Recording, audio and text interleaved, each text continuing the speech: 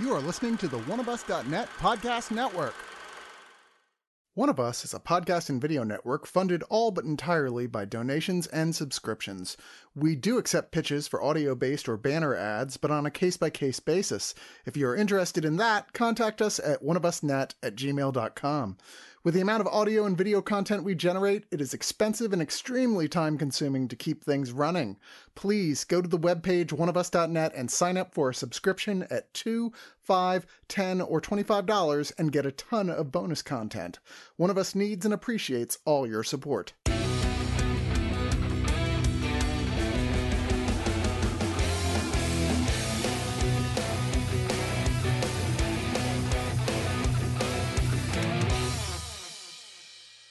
The search is finally over, and Search Party Season 5, the final season, the series finale of HBO's series Search Party, created by Sarah Violet Bliss, Charles Rogers, and the fantastic Michael Showalter from what's the old sketch show that he did? With all the different from like Reno 911 guys and everybody. The State. I love that show. I love it enough to remember the name. What's that meat? It's Muppet. So this show has been running on for a little while now. It was kind of a sleeper hit. I remember not really knowing about it in the first probably 2 seasons or so, and then it kind of got a good word of mouth that this was a really fun, kooky show about millennials in kind of like a mystery aspect of a story, trying to find someone who's missing, and it turns into something crazy by the end of this whole series. But with me today to talk about this honestly fantastic show, I have Robert. Hello, everybody. I have Doggett. Doggett. And, of course, I have Matt. Hello. So, Search Party follows the story of Aaliyah Shawkat's Dory Seif, John Reynolds, Drew Gardner, Meredith Hagner's Portia Davenport, and the incredible America's treasure. He is fantastic. John Early as Elliot Goss. There are 4 best friends, and they're all kind of just going through life a little bit. A few of them have aspirations, like Portia has aspirations to be a huge actress. She's not that great. Elliot wants to be something with his life. He's always trying to find a new scheme or something like that.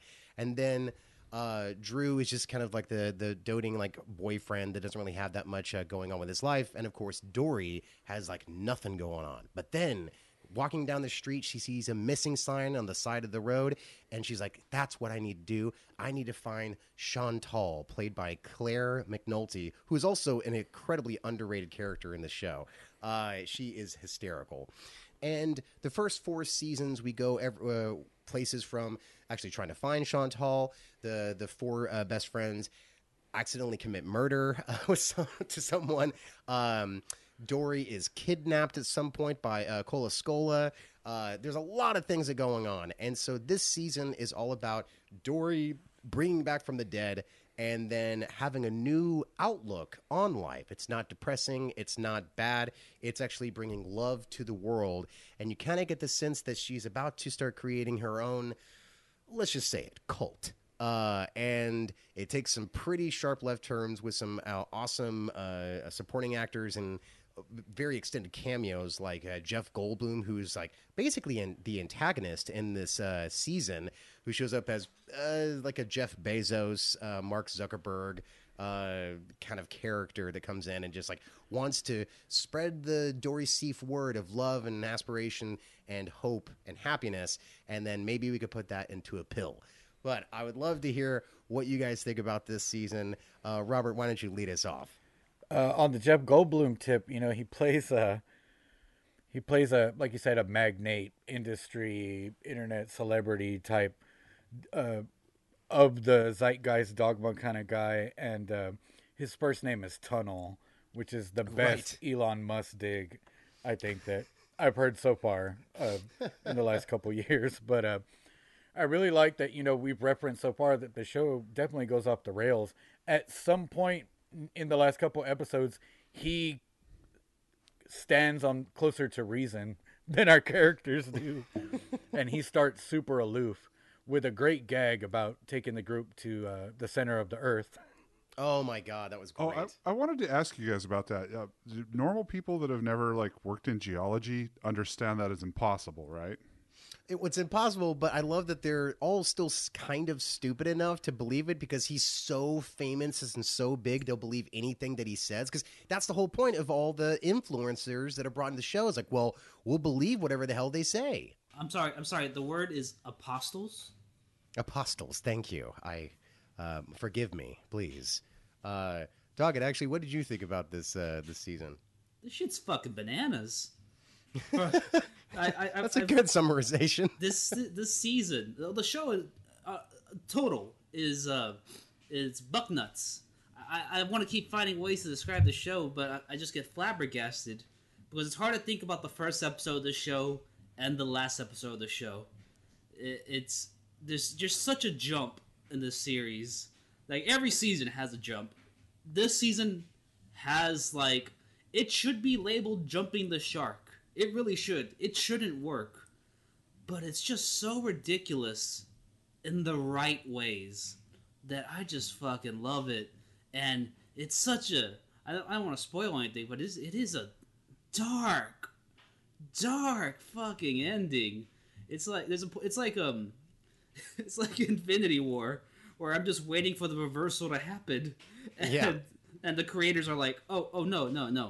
We want you to leave feeling bad. The one thing that this show starts to do that you don't really realize is they start playing with genre. And I wasn't expecting that. I thought it was a kind of a grounded, dark comedy. That's really how it begins, the very first episode that you were talking about. And then where it ends, let's just all be upfront, this doesn't really spoil anything, it goes to horror. Like an apocalyptic horror, which I was not expecting whatsoever. But Matt, what'd you think? My biggest association with Search Party is actually trying to explain it to other people. Like, no, see, it's about these kids, and they're like a little circle of art assholes, and they accidentally do this, that, and the other thing while they're trying to find their friend. And like you just see people's eyes glaze over, and you're just like, no, it's really good though.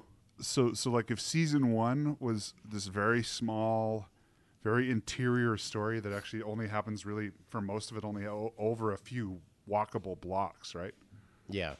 Like it's just essentially a neighborhood, and it's these kids, and the things they go on, the adventures they go on, and the little micro capers that make up their daily lives, and they're all very inessential people. Like they actually make you like watching the first couple episodes of Search Party until they got to like the house party where the one character betrayed them.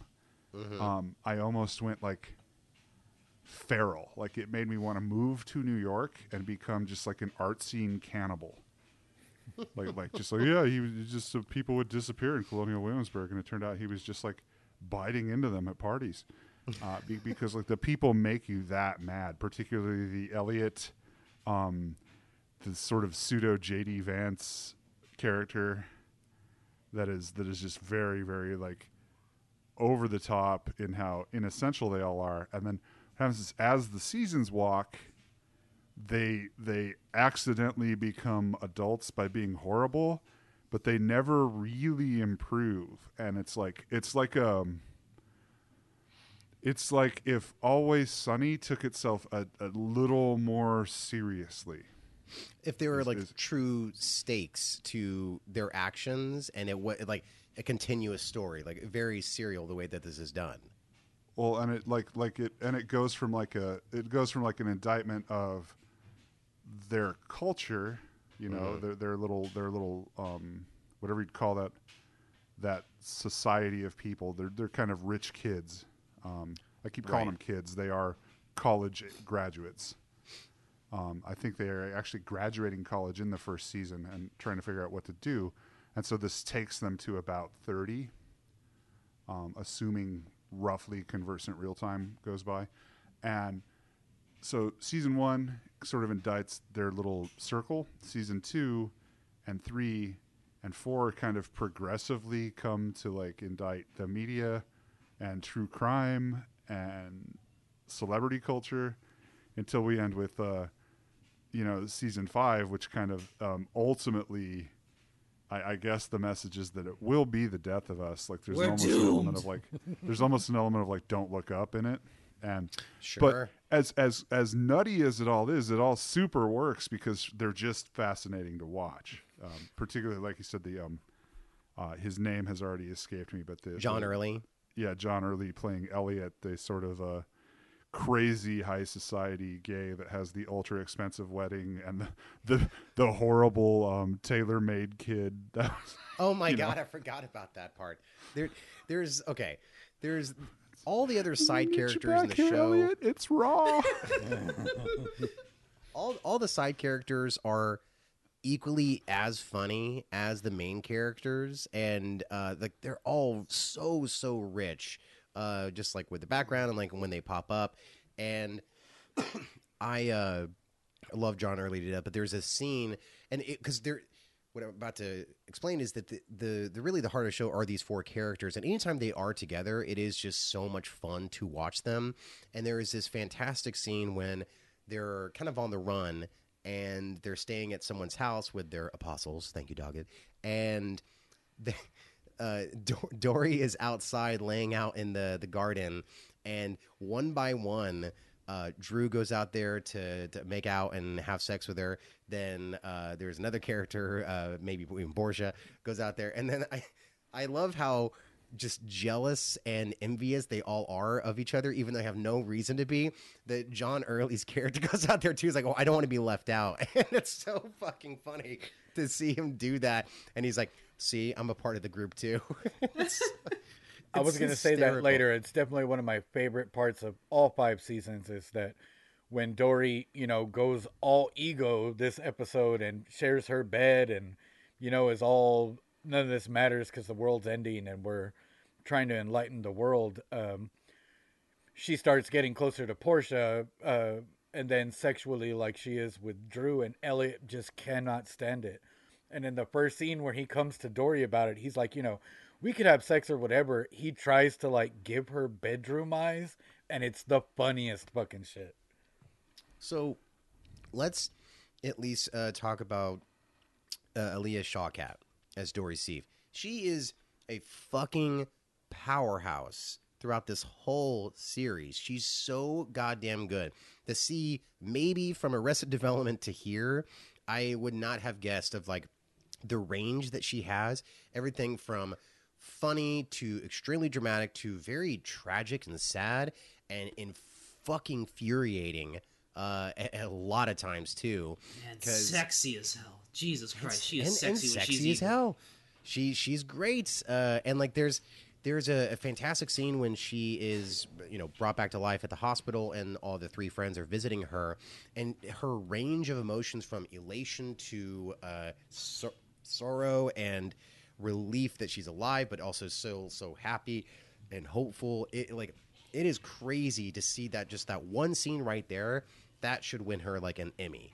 It's front to back fucking fantastic. I think one thing that'll always come up first, probably when people talk about this show later, will be the millennial as a genre kind of thing. I think they did it better. The show started on TBS, which I think is why it started as a sleeper, but it was just the writing. That's right. The writing's so good, so people dug it enough that it stuck around. But Shawkat from the Lost, Don't Know What to Do with My Life, she was she was somebody's personal assistant in the first season, to pushing the line to, like we talked about, committing murder, and then there's more murder in the show, and then we see her go on trial and do that whole evil persona and lean into it to get off on the trial, and then we see her abducted by kind of something that she created. This guy's obsessed with her because she put on this show, and he just happened to have a PhD in a basement where he could put her.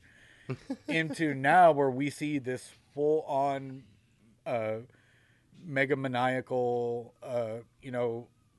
there aren't very many characters, let alone female, that I think we've seen take this kind of wild journey for 5 seasons. I love it. And then this whole side plot that maybe she might be possessed by an evil spirit that these other kids have to deal with. Well, here, let's go into final thoughts then. Doggett, why don't you lead the way with our final thoughts, please? I don't want to be hyperbolic, but this might be one of the best shows in the last 10 years. Oh yeah. Every season is like one of the best Community episodes expanded into an entire season. It's just good shit. It's quality. The fact that this came from TBS, mind blown. No show on TBS has ever been this good.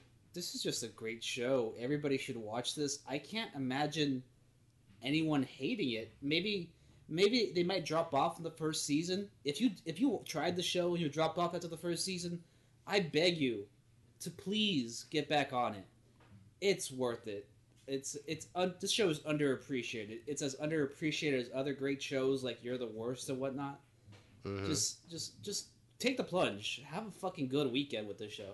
I'm gonna give this season and the show 9 out of 10 jelly bean. Nice. You probably stole all of our grades. Matt, why don't you go next, please? Yeah, I also like this a lot, and I don't understand why, so it must be the craft of the show. Like, I'm not the demo, and I hate the people, but I can't stop looking at them. I want to murder them, yet I'm utterly fascinated by them, so it must be good. I'm going to give it 9 out of 10 bumblebees you should not have gotten so fascinated by. Robert, how about you next? I love it. I think there's like I said, a lot to be said about the millennial aspect of it, and from a generation that, when this show started, the big meme of the time was that millennials killed Applebee's and killed everything else. And literally 2 days ago, the New York Times published an article talked about, well, the millennials are broken because we killed them by telling them they fucking killed everything else. Everything else was already broken. But I love that these toxic ass characters that are so wonderful to watch on screen, like Matt keeps saying, got to literally bring about possibly the end of the world. Like, I think that was a great pushing the idea all the way, so to speak. They fucked up their lives. They fucked up. Then they started killing people, and then it was national news. Where do you go after that? Like, at some point, it seems like a natural progression. I wish I had seen more of John Waters. I thought he was really fun on screen at the horrible baby adoption agency. Two of my quick favorite lines from the show. When Elliot is getting back together with his boyfriend at the beginning, they jump in bed and they're talking about how, we're mean and horrible to each other, but before we weren't respecting each other's toxicity, which I think goes a long way with how all these friends love each other, but they're all terrible. And the other thing is when Drew's family, who is terrible to him, is talking to him on the phone, and the mom's like, you don't have anything going on, you should move home. And one of his brothers says, no, if he moves home, we're going to have to respect his sadness. I laughed so hard. Like, they nailed so many big out there ideas and real personal shit that everybody goes through that you don't get to hear about all the time. I'm going to give it another 9 out of 10, but this time 9 out of 10 bottles of Hot Baby hot sauce. Oh, nice. Oh, I forgot about that. Trying to find an arbitrary rating now, right? I'm trying to think of one as we speak, so I'm going to stall. No, I thought the show is, I don't know. I can't think of one really bad thing about it. I think what's great about the storytelling is they don't waste any of the scenes. None of the characters are arbitrary or just forgettable or anything. They add so much to every single scene that they're in, and the 4 main characters just. Anytime any of them are on screen, they just drive every scene so well. They're masterful in the show, and they know their characters so well, which is great. I think it's like visually, it's really fantastic. There's a lot of interesting things that the directors pull off visually in this season. Again, to pull off the swerve into horror at some point. But I just was captivated. I could not stop watching it. I loved it to pieces, and this is a great way to start this probably hellish year that's upon us in 2022. And like what Doggett said, we implore you, watch this show. And it's super quick. It's only 20-something minutes, maybe 30 minutes long episodes. You could bang out a season in a heartbeat. It is not that hard. We watched this whole season in one night. No big deal. So really recommend this, and I would give it, man, I I kind of want to give it 10 out of 10. I'm going to give it 10 out of 10. Ice creams, you better fucking give Aspen, or something really fucking bad is going to happen to you. Don't know what, but it could happen. So, Yeah, you know what? Fuck it. Yeah, I give this 10 out of 10 as well. I changed my rating. You know what? So do I, because to be bingeable in January of 2022, that's some fucking shit. And it was hard for me. I had to split this over 2 evenings, and I stayed up an hour trying to go to bed after the first half because it was great. 10 out of 10. Matt, come on. Bring it back around. I'll give in to peer pressure because you guys reminded me that on top of everything else we said about it, it's actually concise. I legitimately forgot these were half-hour shows. Right? And was budgeting like a bunch more time to watch it. And I'm like, oh, they do this in 28 minutes at a time. Yeah. And they gave it to us all at once. Come on, just for that for that alone. Wait, so 10 out of 10 for you two, Matt? Oh, yeah, I capitulate. Fucking peer pressure wins, goddammit. Let's do it.